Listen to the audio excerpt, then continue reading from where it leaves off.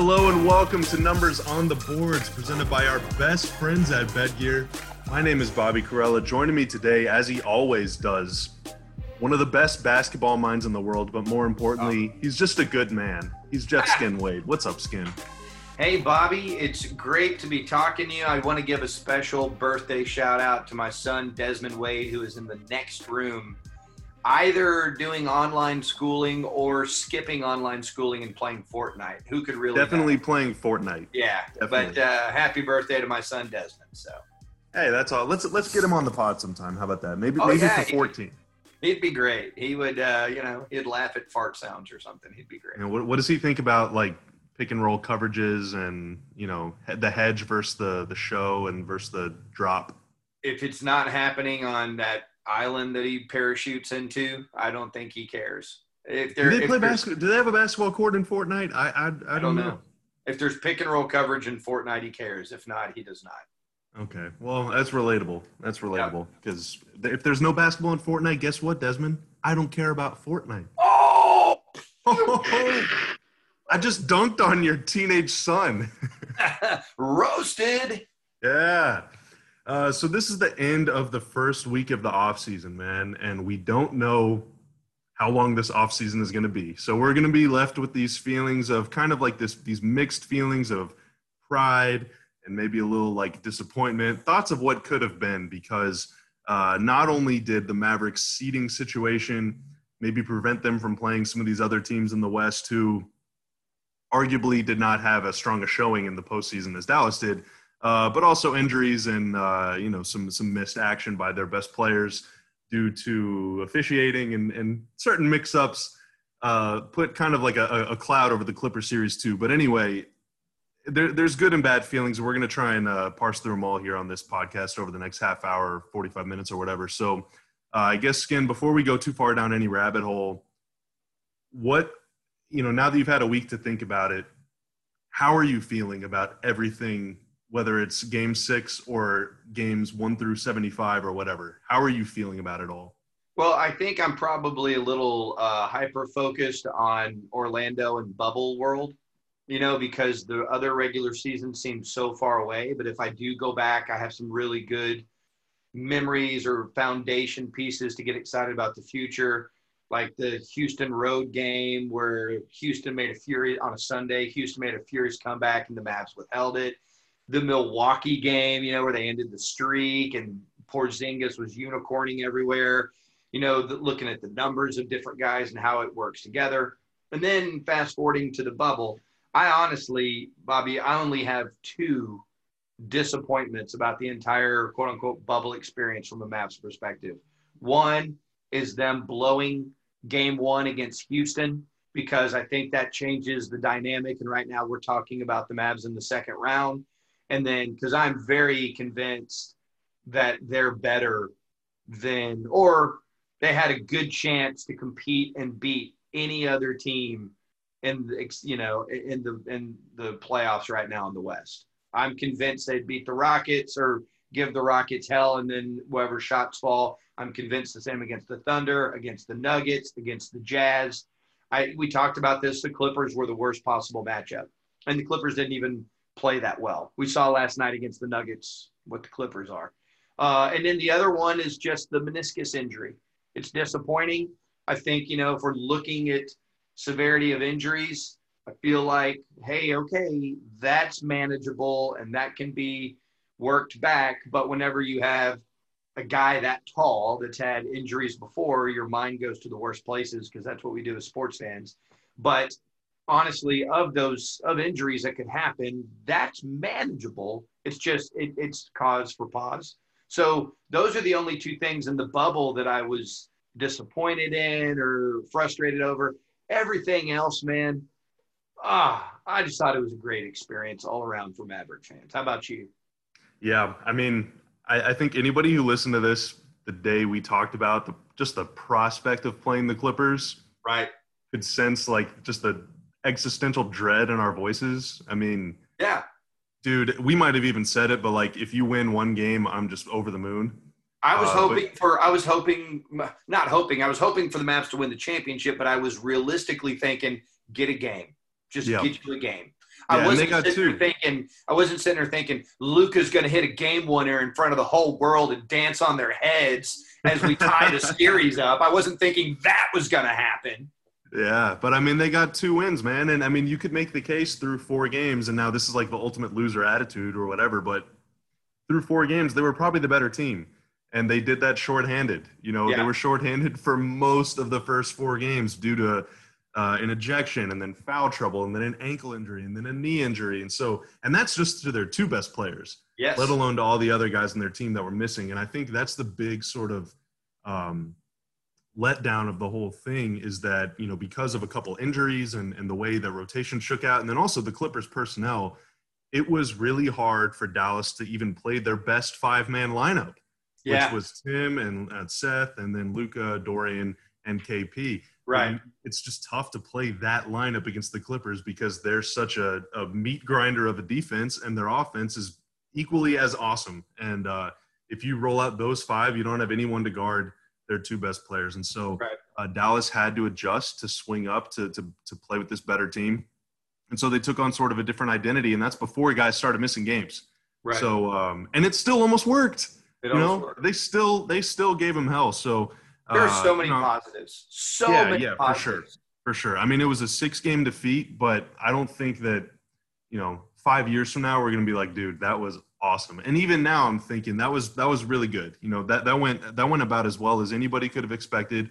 Yep. But I think the best thing about the whole situation is that there was good reason for especially the players in the locker room, who many of them was their first time in the postseason, to walk away from that series thinking we had a realistic chance to win that series if I or we would have done X or would have just done Y. Like, they were close. I wouldn't say that they were the better team after 6 games, obviously. The Clippers kind of, did their thing in games 5 and 6, but Dallas was shorthanded. But there were many, many things that Dallas could have done just a little bit better in that series, and it potentially could have turned out differently. And so I think that's good too, because if you just go to the playoffs and get smacked around by a better team, you're not really going to learn anything from it. But Dallas tasted enough success and then also experienced enough kind of like close failures, even to Houston in the regular restart thing, to walk away from that thinking, yeah, there are very clear things that I can do this summer to improve as a player, that we can do to improve as a team, to where if we do, that series turns out differently a year from now. And I think that's the thing that's most encouraging about it, is that it's a loss, yes, but there's a lot to be learned, a lot to be gained from experiencing that defeat. I agree with everything you're saying. And there's some singular moments that just make what I think, and I think you feel the same way as me on this, the future of this team just escalate and just get to that beautiful place sooner. And I want to share a text message with you from someone I got that's been in professional sports, their whole adult life. They texted me this. Are you texting Dirk? Are you guys best friends? We're best friends. Okay. Guys, this is Dirk. No, it's not Dirk. But it's kind of an intangible thing. And I don't know if you and I talked about this. I'd love to get your response to this. But the moments that stand out in the series are obviously Luka's game winner. To me, game 6, when all was lost, building momentum at the end of the third quarter, cutting it to 6 and going out like that, shorthanded. And then the pivotal moment was the karate chop on Luka's neck. All right. And everything that went around that, because we talked about this, I think we mentioned this on the podcast. I talked to another guy that's been in the league for 20 years. It was like, yeah, it's going to be bad for the Mavs because they're just going to beat the crap out of Luka. And so we're just going to watch Luka get beat up.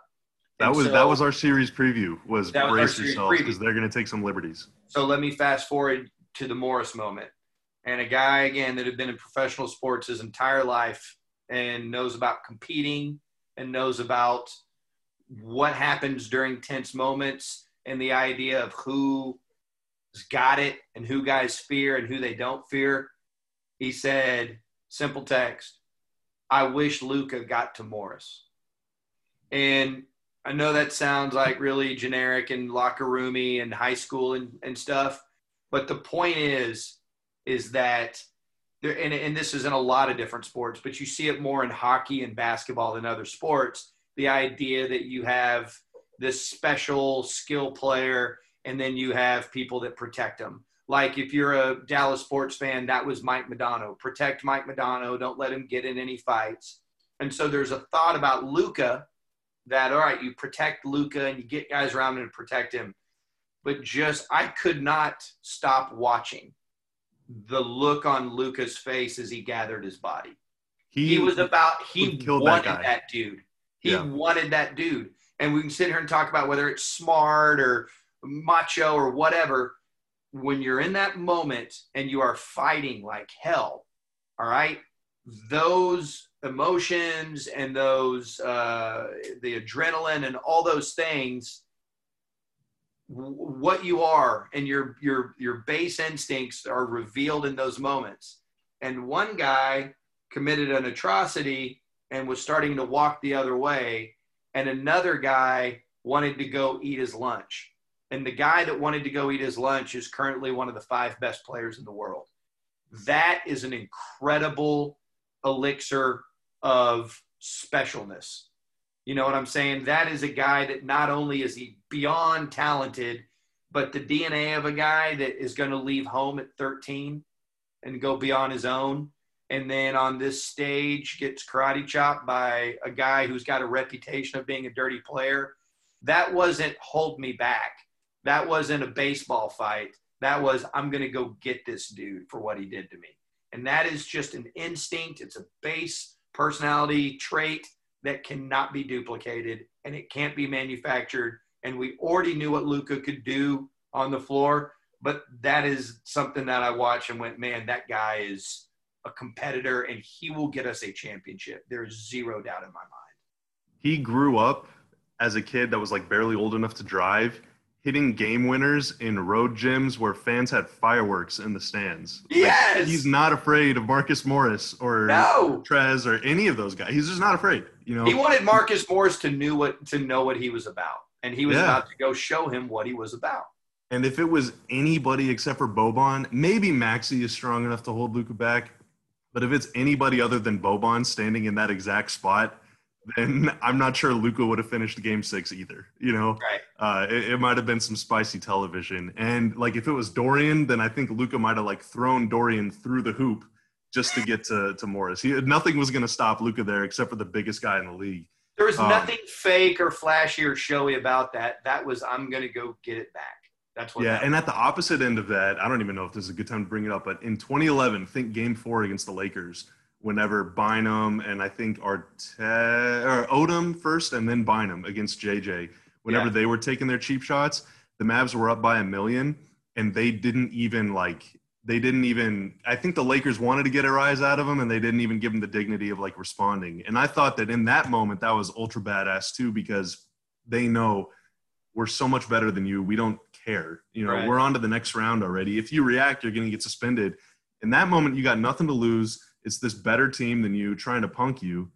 And that is when you respond, you know, the situation dictated it. And so, I'm proud of Luka for doing that, but he's a wild one. I think he might end up in some type of scrum before his career is over. Yeah. It was a great, you know, and these things are always based on your expectations. You know what I'm saying? If you're a Laker fan and you don't reach the conference finals, it's a huge disappointment.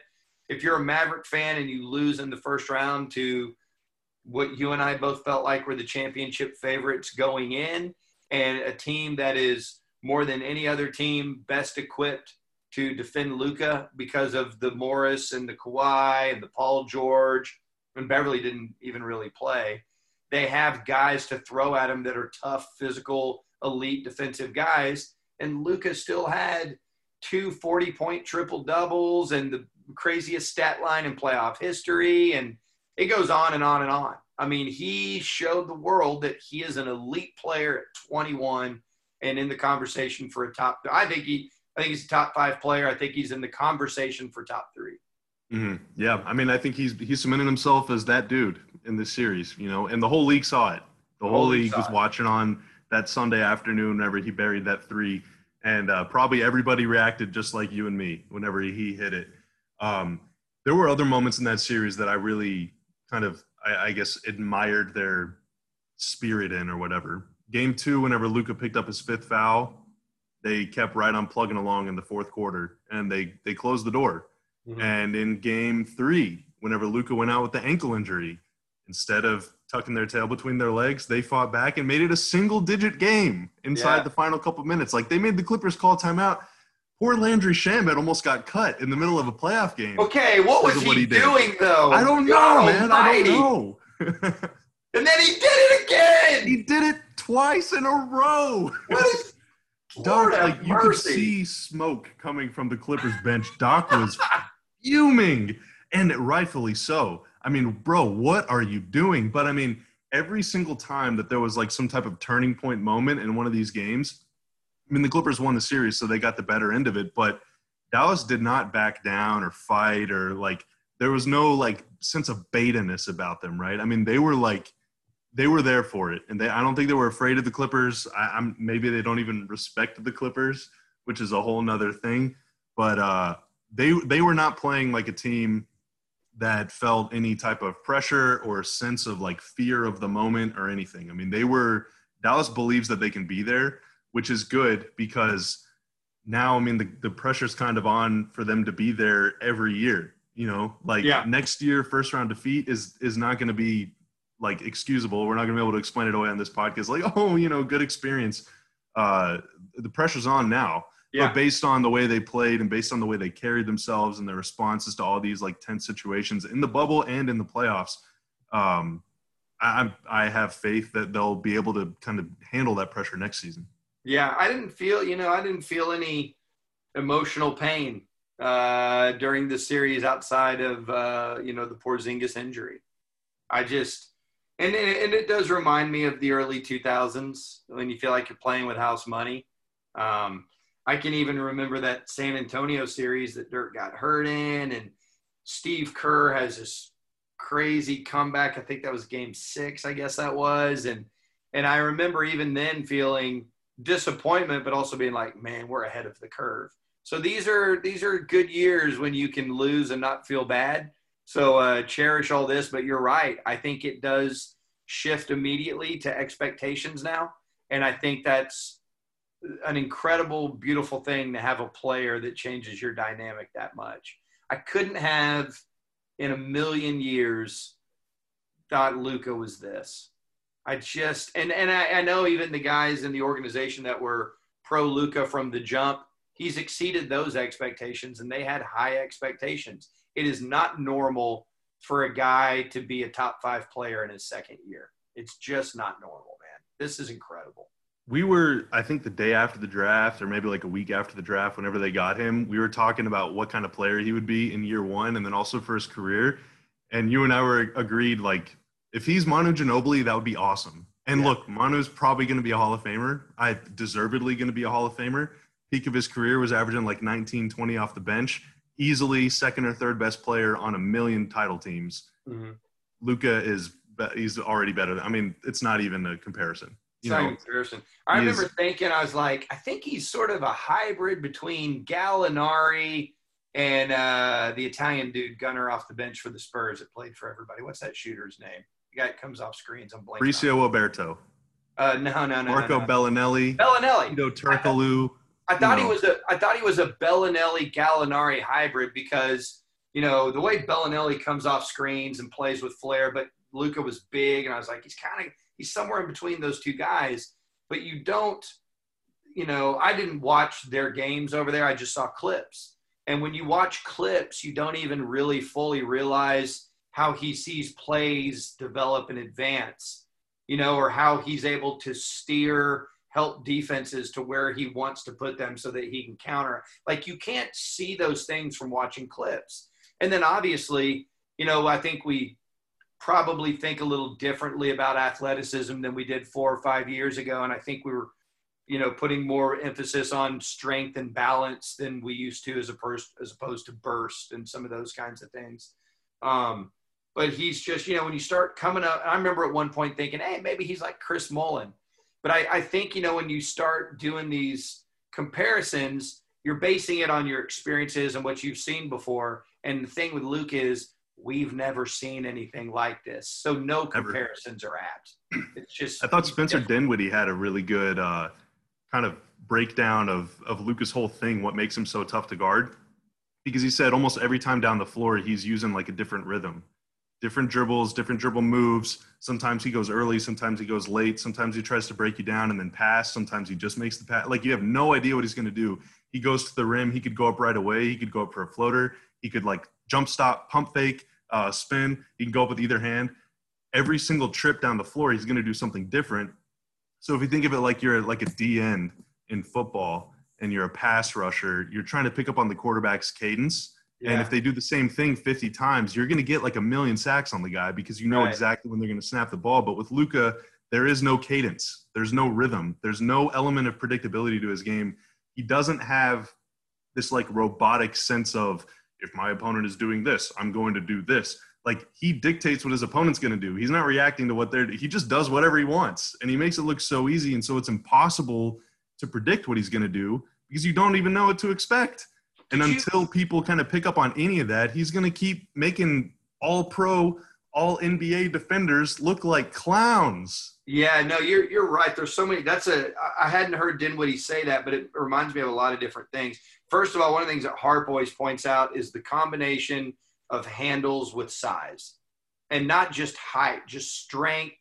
You know, if you go back and you look at the Morris karate chop clip, one of the reasons, I mean, they're already heated, but Morris is getting his ass kicked on a drive, like Luka's bodying that dude up and working him as he has the ball. That's frustrating, right? So the size and strength compare with that handle. But as Dinwiddie was describing all that, it's the sort of the essence of why the Mavericks want to play random. So you can't sit on things. Did you watch the end of the Boston Toronto game last night? I saw the final play, but I did not see the actual game. So the thing about that final play is it's I mean, a dude made the OG made the shot, but that's all Kyle Lowry. I mean, that is incredible basketball savvy and wisdom, because if you go back and watch Jason Tatum on defense, the Boston Celtics are sitting on the play. They know exactly where Van Vliet is going to go, and they're flooding that. And when you hear Kyle Lowry talk about it, he anticipated that Boston was going to be anticipating what Toronto was going to do. It reminds me of the famous Vince Carter shot against the Spurs. I mean, I've told that story before. The Mavericks were anticipating that the Spurs were anticipating the play that they were going to run, so they were ready for the counter.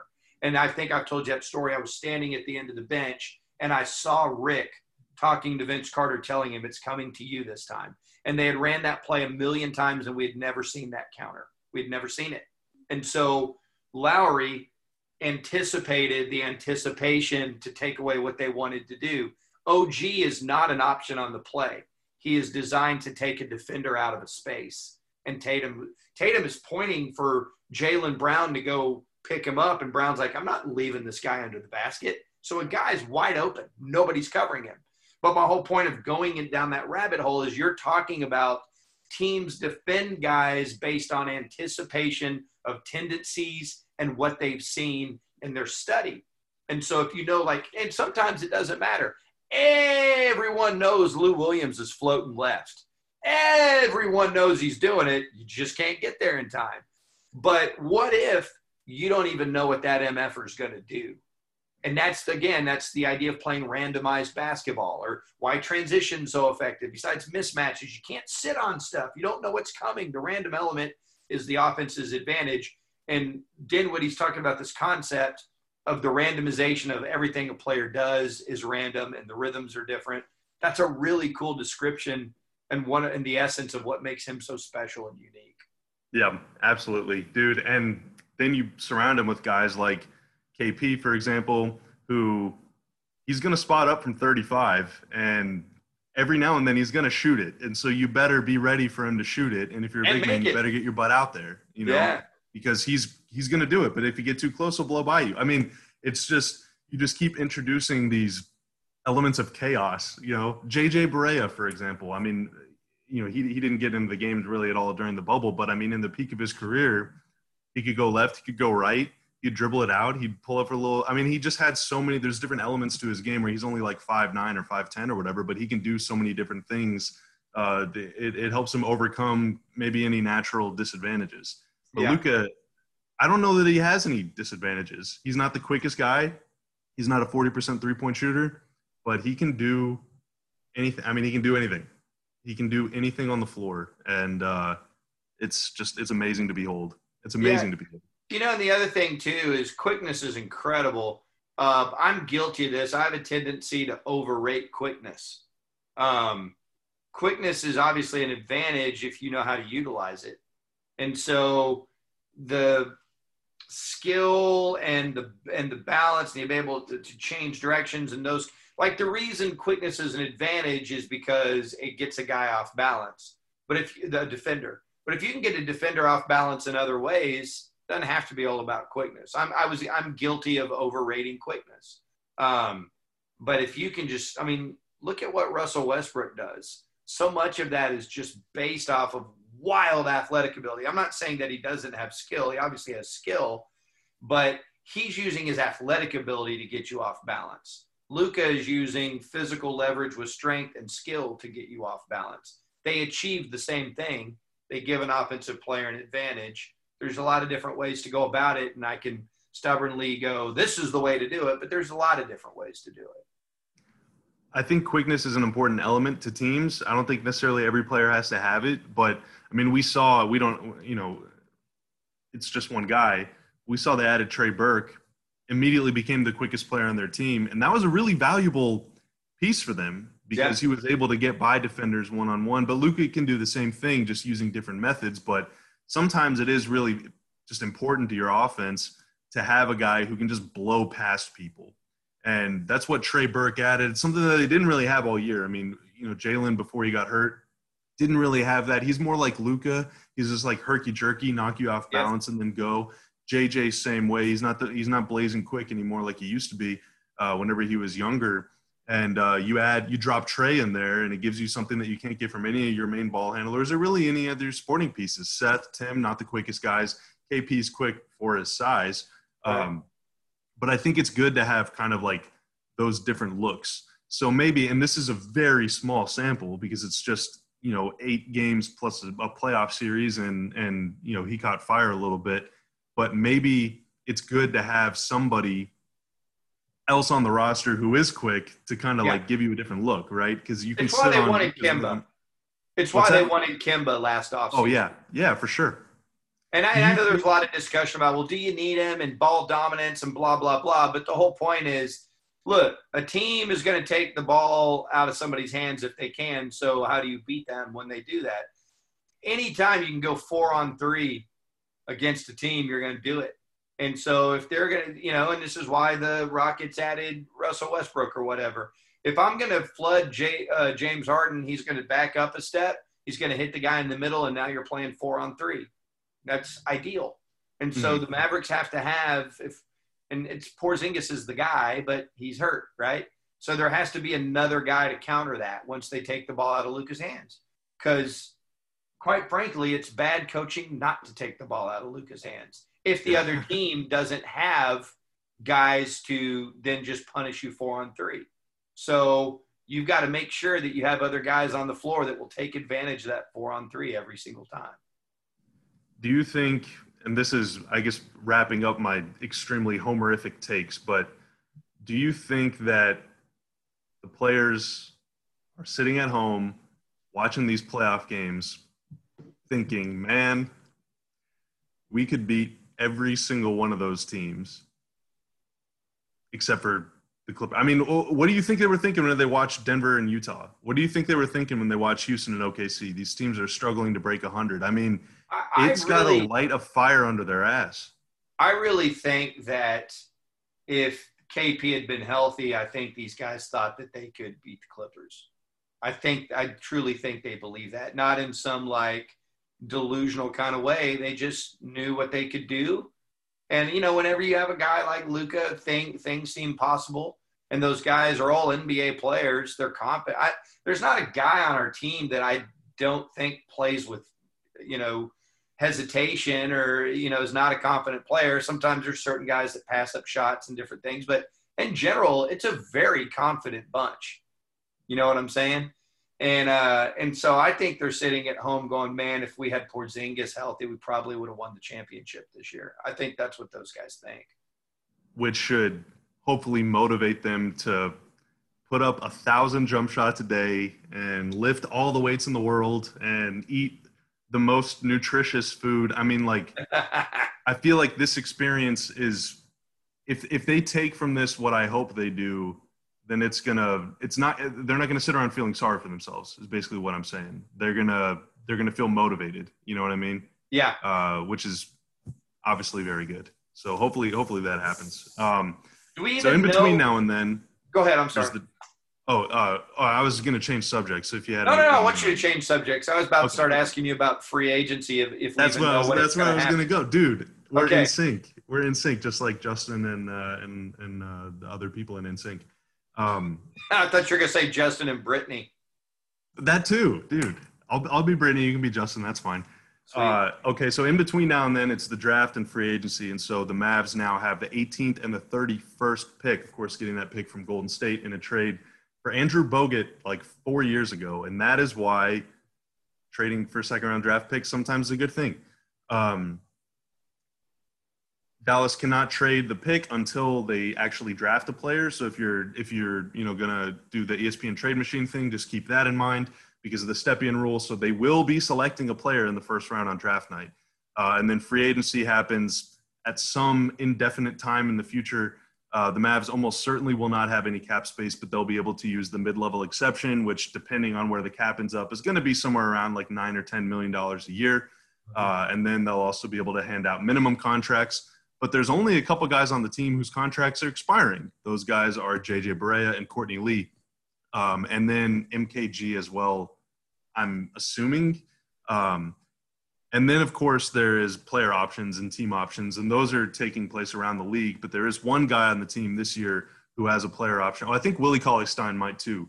But there's a pretty significant sum of money at stake for Tim Hardaway Jr., who has a player option for something like $18 or $19 million. And I think based on kind of the uncertainty of the whole cap situation, I feel like a lot of guys are probably just going to accept those options to take the money because in addition to the cap being lower, potentially – there's almost no teams that have money.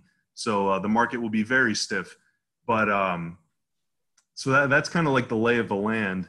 So with all of those things in mind, with a mid-round draft pick, high second-round draft pick, not many free agents on your team and also in the league and not a lot of money to spend, how do you get better between this season and next season? What are you looking to upgrade, be it positionally or attitude-wise? People say they need an enforcer. People say they need a rebounder. People say they need a wing. What are you trying to do as a GM skin to get the Mavs to the promised land next year? Because that is the goal from here on out. Yeah, the thing that I want to add, and I don't even really necessarily care the size of the player. I'd love him to be the size of Kevin Durant. But, I need to add another creator that is not a defensive liability. That's kind of my goal. I'd love it if he, who I would love. He's not I'm just talking about the style of player. He's not a player that's available, and I'm not advocating poaching or anything like that. But I'm a huge fan of the style of player that Marcus Smart is. He plays bigger than he is. He can handle the ball. He's not like in a point guard or anything, but he can handle the ball. He makes great decisions. He's a tough son of a bitch.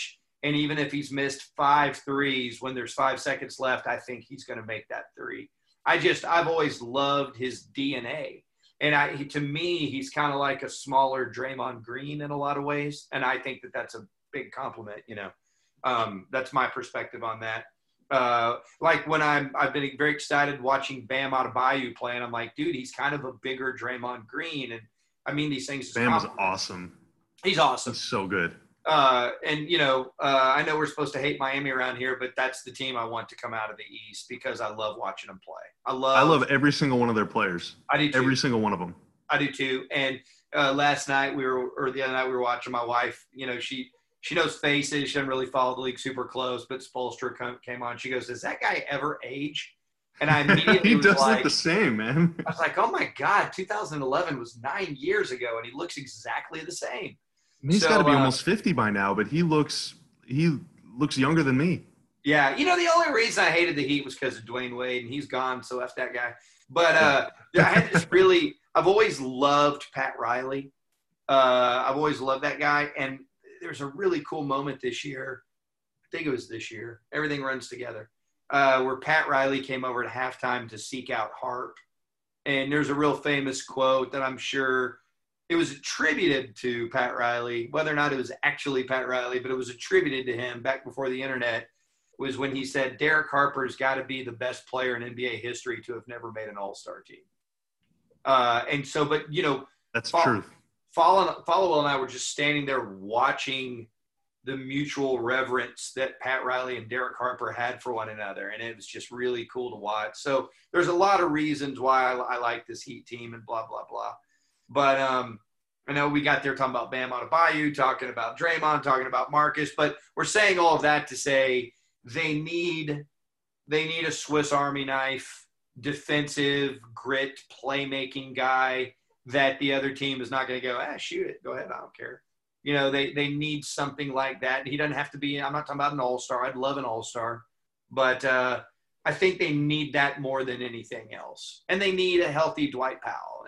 And they need their hurt guys to come back. So that's kind of what I think they need. Is it a stretch to think that based on the way other teams in the West are playing, even though I think the West will be a little stronger next year because you got a lot of young teams that are on the come up and Golden State will be back, is it a stretch to think that the gap between where the Mavs are now and how good you have to be to win a couple series or more can be bridged by a guy like you're talking about, and not by the only way that you can win a championship or make a conference finals is to add an all-star? Like, is it possible for them to improve by this much without turning the team upside down and getting another max guy? Or like, what is kind of the outlook? So 4 years ago, no.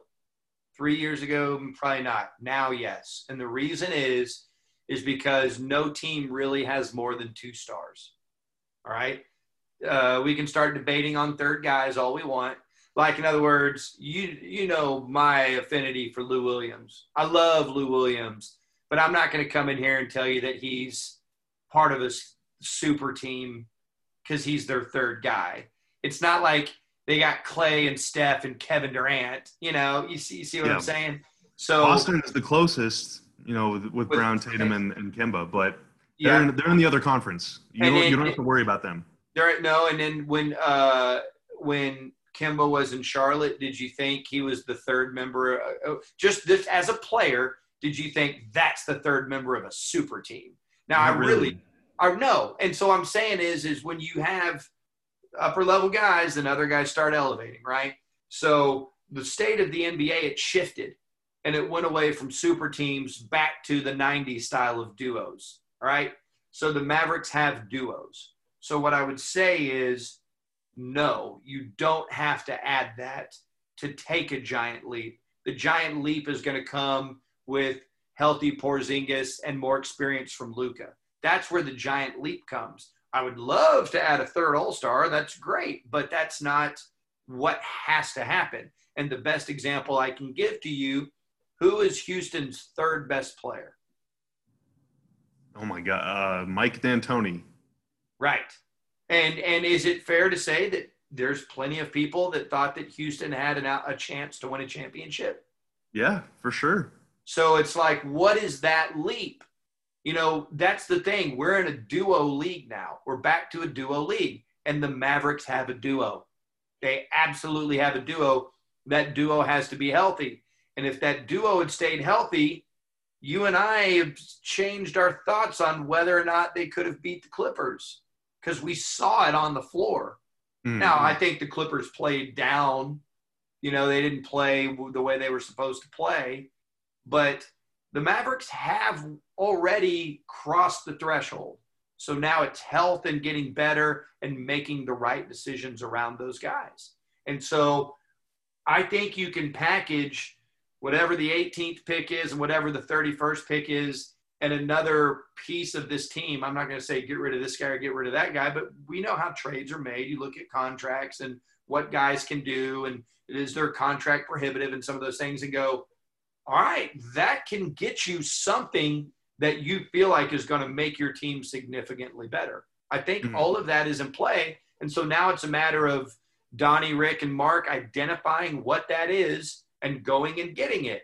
And if you're doubting their track record, I think you haven't been paying attention the last 20-something years. Yeah, absolutely. Well, and think of just how close the margins were in so many of their games in the regular season. I mean, giving away games, losing tight games, and lots of them. I think that this experience is going to harden their resolve a little bit, and I think Luka getting a little taste of this is what it takes to be Kawhi Leonard is going to maybe make him take everything. I've said this before, like just like 5% more seriously throughout every single game. And if he does that, then not only is it going to like already be inducted into the Hall of Fame before he even turns 22, but they're going to win a lot more close games because you take 2 fewer possessions off during a game on defense and suddenly you're winning by 5 and not down by 1. You know what I mean? Yeah. Those are the lessons that you learn in the playoffs. Do you think Kawhi Leonard is the best player in the league right now or the second best player or something like that? Do you think he's in that conversation? 100%. I think that he's the best. I think he's the best player in the league. So when he came into the league, he learned from Ginobili, Duncan, Pop, and Tony Parker. All right? Not bad. Luka learned from Dennis Smith Jr. And, you know what I'm saying? and I'm not meaning that as a shot at anybody or whatever. I'm saying Kawhi was taught how to win immediately. Luka's got Rick, and he's got JJ, and those guys matter. They absolutely matter, but this is a different trajectory. And so we have to factor that whole thing in and be fair about, you know, how quickly you get to where you're going to go. And you and I had I think our general tone on the clutch and crunch time stuff this year was different than a lot of the pessimistic tones, because my whole thought on that is, all right, if you believe that the Mavericks have these clutch problems that can't be fixed, then you're telling me that Luka and Porzingis aren't the ones. That's what you're telling me, because I just think once they had played, I mean, look at how much they played together when they were both healthy at the end of games. And you're telling me that's a sample size that you're making some deduction about what they are and aren't. Now, did you guys watch the playoffs? Do you feel differently now? If you have 2 badasses, all they need is experience. And these are certified badasses. This stuff will fall into place. Rick knows what to draw up. The guys on the bench, the other part of this coaching staff have experience. They know what to do. This isn't like, oh, my God, I don't know how to figure out how to win anymore, even though I've won my whole career. And I don't know, how do these unstoppable guys figure it out? I guess we're screwed, everybody. There's 7 games they didn't win. I mean, that is silly talk. And I get it. We all do it. We get overly emotional. But I'm looking at this going, what sample size are you basing all this pessimism off of? I get it. They got to win. Luka Doncic won a effing playoff game. And it wasn't just that shot. There was tons of stuff that led up to it. And so what I'm saying is they have the ingredients. Now it's just letting it, you know, we want everything now. I got to have immediate satisfaction, all that crap. LeBron didn't win a championship till he was, 28? How old was he, 27? He'd been in the league. 26, I think, 27, which for Luka is 5 years from now. Yeah, dude, and LeBron had been in the league 7 years, 8 years, or however many years by the time he won it. Kevin Durant left an all-star team to go join a better all-star team because he was feeling the pressure. These things don't happen overnight. I'm telling you, the Mavericks have what it takes already. It's just got to be tweaked and added to, but they've already crossed the threshold of what you need to win in this league. Yeah, well, and ultimately, too, I mean, look, this team, we said it before, they barely got blown out at all this year. They lost 2 games by 15 points. That was or 2 games, sorry, by more than 15 points all year. Second fewest in the league. And so they're pretty much in all these games. They won a lot of blowouts. And I would say the difference between them winning in crunch time, or them winning or losing in crunch time games, had less to do, frankly, with what happened in the final few minutes. Now, there was some pretty inexcusable moments, of course, Of or course. you wish you could take back, shots you wish you could take back, um, and more to do with what happened earlier in the game. Think of how many blown coverages there were where the Mavs would hit a shot and then the other team would just dribble it down and literally just uncontested layup because they couldn't figure out who they were guarding, Right. or miscommunication, or you make a couple silly turnovers in the first quarter and get down by 7 when you really should be up by 2. All of those things matter. And so Yeah. you lose close games. Rick always says this, and it drives a lot of people crazy, and I understand why it does. But he says you lose a lot of close games in like the first quarter or the second quarter. And so, that's why I was saying about Luka in particular, because he has the ball in his hands so much. And he does take a lot of heat check shots, even if he's 0 for 4, which is, I think, is hilarious, but it is what it is. You take everything just a little more seriously. You dig in a little deeper on defense. You push a little harder on offense. Maybe you pick up your man full court sometimes if he's hot, like just a few things. And that goes for everybody, but Luka especially. Then all of a sudden, you're not down 2 in crunch time, you're up 7, and all of those little mistakes that are extremely correctable, but that just happened because you were arguing a call or, whatever. Suddenly you're winning 5, 10, 15 more games. And that's not an exaggeration. Look at how many close games they lost this year. You can't tell me they can't win 10 or 15 more next year simply by just not, kind of falling on their faces in some of these games. I think with health, Bobby, it's not outrageous to think that it's a 55-win team next year. They were trending that way for a lot of the year. With reasonable health. What did they have? Did they end up playing 75 games this year? Is that what it was? Yeah, 75, and they were 43 and 32. They went 3 and 5 in the bubble, so they were 40 and 26 or 40 and 27 or something heading into it. Yeah, so I think it's probably a 46, 47 win team if it's a normal season that you play. And then I think that, you've got these 2 stars that are getting better. And then I think it's not unreasonable to go, yeah, we can make the jump to the mid-50s in the next year. Improve around the margins, sense. Man. Yeah. Man, super homer takes, but I think that it's grounded in a lot of reality. But like we said, a lot of teams in the West are going to get better. And so that's the challenge of taking the next step, right? Is that you have to win all the games you won this year, and then you got to win more of them next year. Like you got to keep improving, keep going up. So you can't afford to take any steps back. But that's why I think this experience is so valuable for them, because they got a taste, they got some exposure. And also I think they're sitting at home watching the rest of these playoff games kind of pissed off, thinking like that really should be us right now. Yeah. We kind of let it get away from us whenever we lost to Houston and lost to Phoenix and lost to Portland. I feel like they all want another crack at it next year, and that's a good thing, unquestionably. Yep. And I don't know when the hell next year is, but whenever it happens, I'll be ready. I'm going to go ahead and believe all these vaccine stories I'm seeing just to make myself feel better. And hey, are we going to have that in 2020? And are we hooping it up right after Christmas? What are we doing? Let's just say yes and be excited and move forward. Yeah, it might really be next year, but who knows? We'll keep you updated all the time. We'll be bringing some more off-season numbers on the boards for you. Don't know when, don't know where, but the NBA timeline, as it becomes a little more clear, we will make sure to update you on this year pod. Skin, any final words, any parting shots you want to get off? Yeah, no, thank you guys for listening to Numbers on the Boards. It's Bobby and I are just big, obviously, Mav homers and basketball nerds, so we'd probably be having these conversations whether or not we were holding a mic.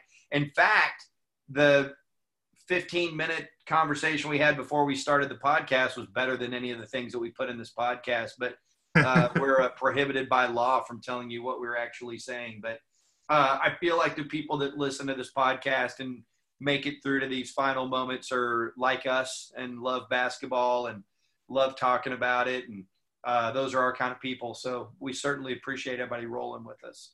Yeah, absolutely. It was a great year, man. It was a great year.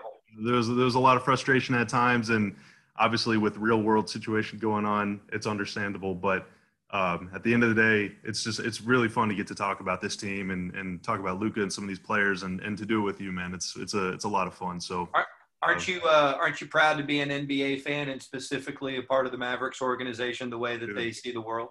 So proud.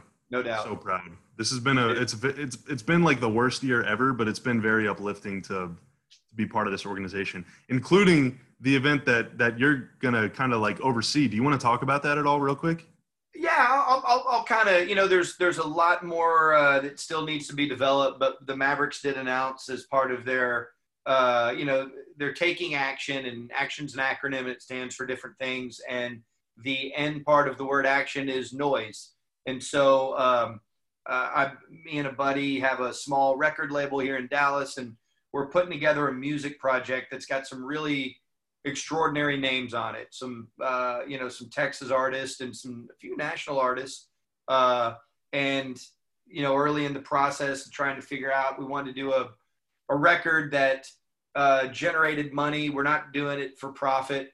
We're doing it to generate money. And we want to specifically address issues in regards to education and the way that people see the world, and bringing truth to education and not running from the past history, embracing what it is so we can all do better collectively. And then also, we live in a capitalist structure. And so we need to empower people that have barriers of entry to participate in this game of capitalism that, we can criticize it or we can talk about its virtues. But, if you like sports and you like competition, you probably admire capitalism as well. And I think there's ways for it to be fair and balanced and equal and just. And so we're trying to put truth into those two specific areas, because I think that's the best way to get to where everyone's kind of looking at each other the right way. And I knew what the Mavericks stood for, so I approached them and they were all about it. So just know that in February of 2021 for Black History Month, we're going to bring you something, and there's going to be a lot of big people involved, and we're very excited, and we think that it'll get people excited. And I just love that the Mavericks were willing to be a part of it. Dude, that's awesome. That is awesome. I'm really looking forward to it too. You've told me a little bit about it, and it sounds like it's going to just be extremely cool. So I'm really looking forward to that. And also, I'm very happy that the Mavs were willing to kind of jump in, because, like you said, it is something that really checks off a lot of the things that we and namely Cent want to accomplish, not just with equality, but also with equity. And that's the economic aspect, which is really important. And then also with education too. I mean, it's all these words start with the letter E, but I mean, it's true. It's not as simple as just like pushing a button to end racism. You actually have to do stuff. And one of the most important steps is making people aware that these are problems that need to be, addressed. Yeah. And I want to say something to that, Bobby, because I'm not naive. You're never going to stop racism because you're never going to stop hate. There's always going to be people that hate people for reasons that are mystifying and unjustified. But what you can address, that all people should want to address, is the idea of the flaws in our structure that hold specific people back. And you don't want to, if you're a person that's looking to go, well, look at this outlier, you're wrong. I would just ask you, what is your motivation in taking that approach to this? What is your motivation in not trying to see things in a different light? I guess I want to ask you specifically, person, what is your agenda? What is it that you are trying to accomplish? And are you doing it within the spirit of love and respect for the people of this country? Because if you salute and love a flag, you should love it for everybody that was born here and everybody that wants to come here and be a part of it, not just a sector of the population that looks a certain way. Because if that's where you're going, you are not bringing truth to this process. And I would say that, like people that are in the Klan, those are truthful people, quite honestly. They're showing you all their cards. They're letting you know what their soul is. But the problem is the people that don't realize how they're contributing to this stuff, because I think the vast majority of those people are really good people and believe they're doing the right things. I think we have to make this effort to make sure everybody is seeing everything the way that it truly is, because I know everyone and most of the people in my world want to hold themselves to a higher standard. And we can't hold ourselves to a higher standard if we're lying to ourselves about what the reality of our situation is. So why are we lying to ourselves? are we ignorant to it and we really don't know? Or do we have this sort of agenda that we're trying to protect? And I would just say that the people that push fear on you, they're pushing fear on you because they're trying to maintain their power and they're manipulating you through fear. And don't be manipulated and don't buy into that bullshit. Don't do it. Dude. Yes. Let's yes. Go. Yes. And also, if you live in Dallas County, go to the American Airlines Center on November 3rd and vote. How about that? It's incredible. That's another thing we're doing. Let's Turn go. a freaking arena into a polling. It's awesome. We're not telling you who to vote for. No, I don't care who you vote for. Vote for who you identify with. And if there's a particular party that's trying to stop you from voting, ask yourself why that is. Is that American? Is that why you salute the flag? That is a manipulation of power. Do not trust that. Appeal to your base instincts. I don't like Rockets fans, but I hope Rockets fans can vote. Go vote. I don't like them. Vote for Harden. I don't like Astros fans. But guess what? I want them to vote. Vote for whoever it is that appeals to your sensibilities. Just go vote. And don't allow anybody to stop you from voting. Yep. Voting is cool, and you want to be cool, right? Right on. Yeah. Dude. All right, I'm all fired up now. I'm gonna go change the world after posting this to all of your favorite podcast platforms. Yeah. And if you too are, let us know, man. We love hearing feedback from y'all, and maybe even we can do like some sort of like mailbag podcast or something. Oh, that'd be great. I'd be way into that. People want us to talk about, because there's no better way to address your interests than by you letting us know about them. So we'd love to hear back from you on Twitter. He's Skin Wade. I'm Bobby Corello, and this is Numbers on the Boards. You can hear it everywhere: iTunes, Spotify, whatever. All the other ones, they're all over the internet. Yeah, I guess we'll see you at some point in the indefinite future, but we will be back, and so will the Mavs, and oh my God, it's going to be glorious. All right, Skin, thank you for joining me, man. I appreciate you as always. And appreciate you, homeboy. And we'll see you next time on Numbers on the Boards. See ya.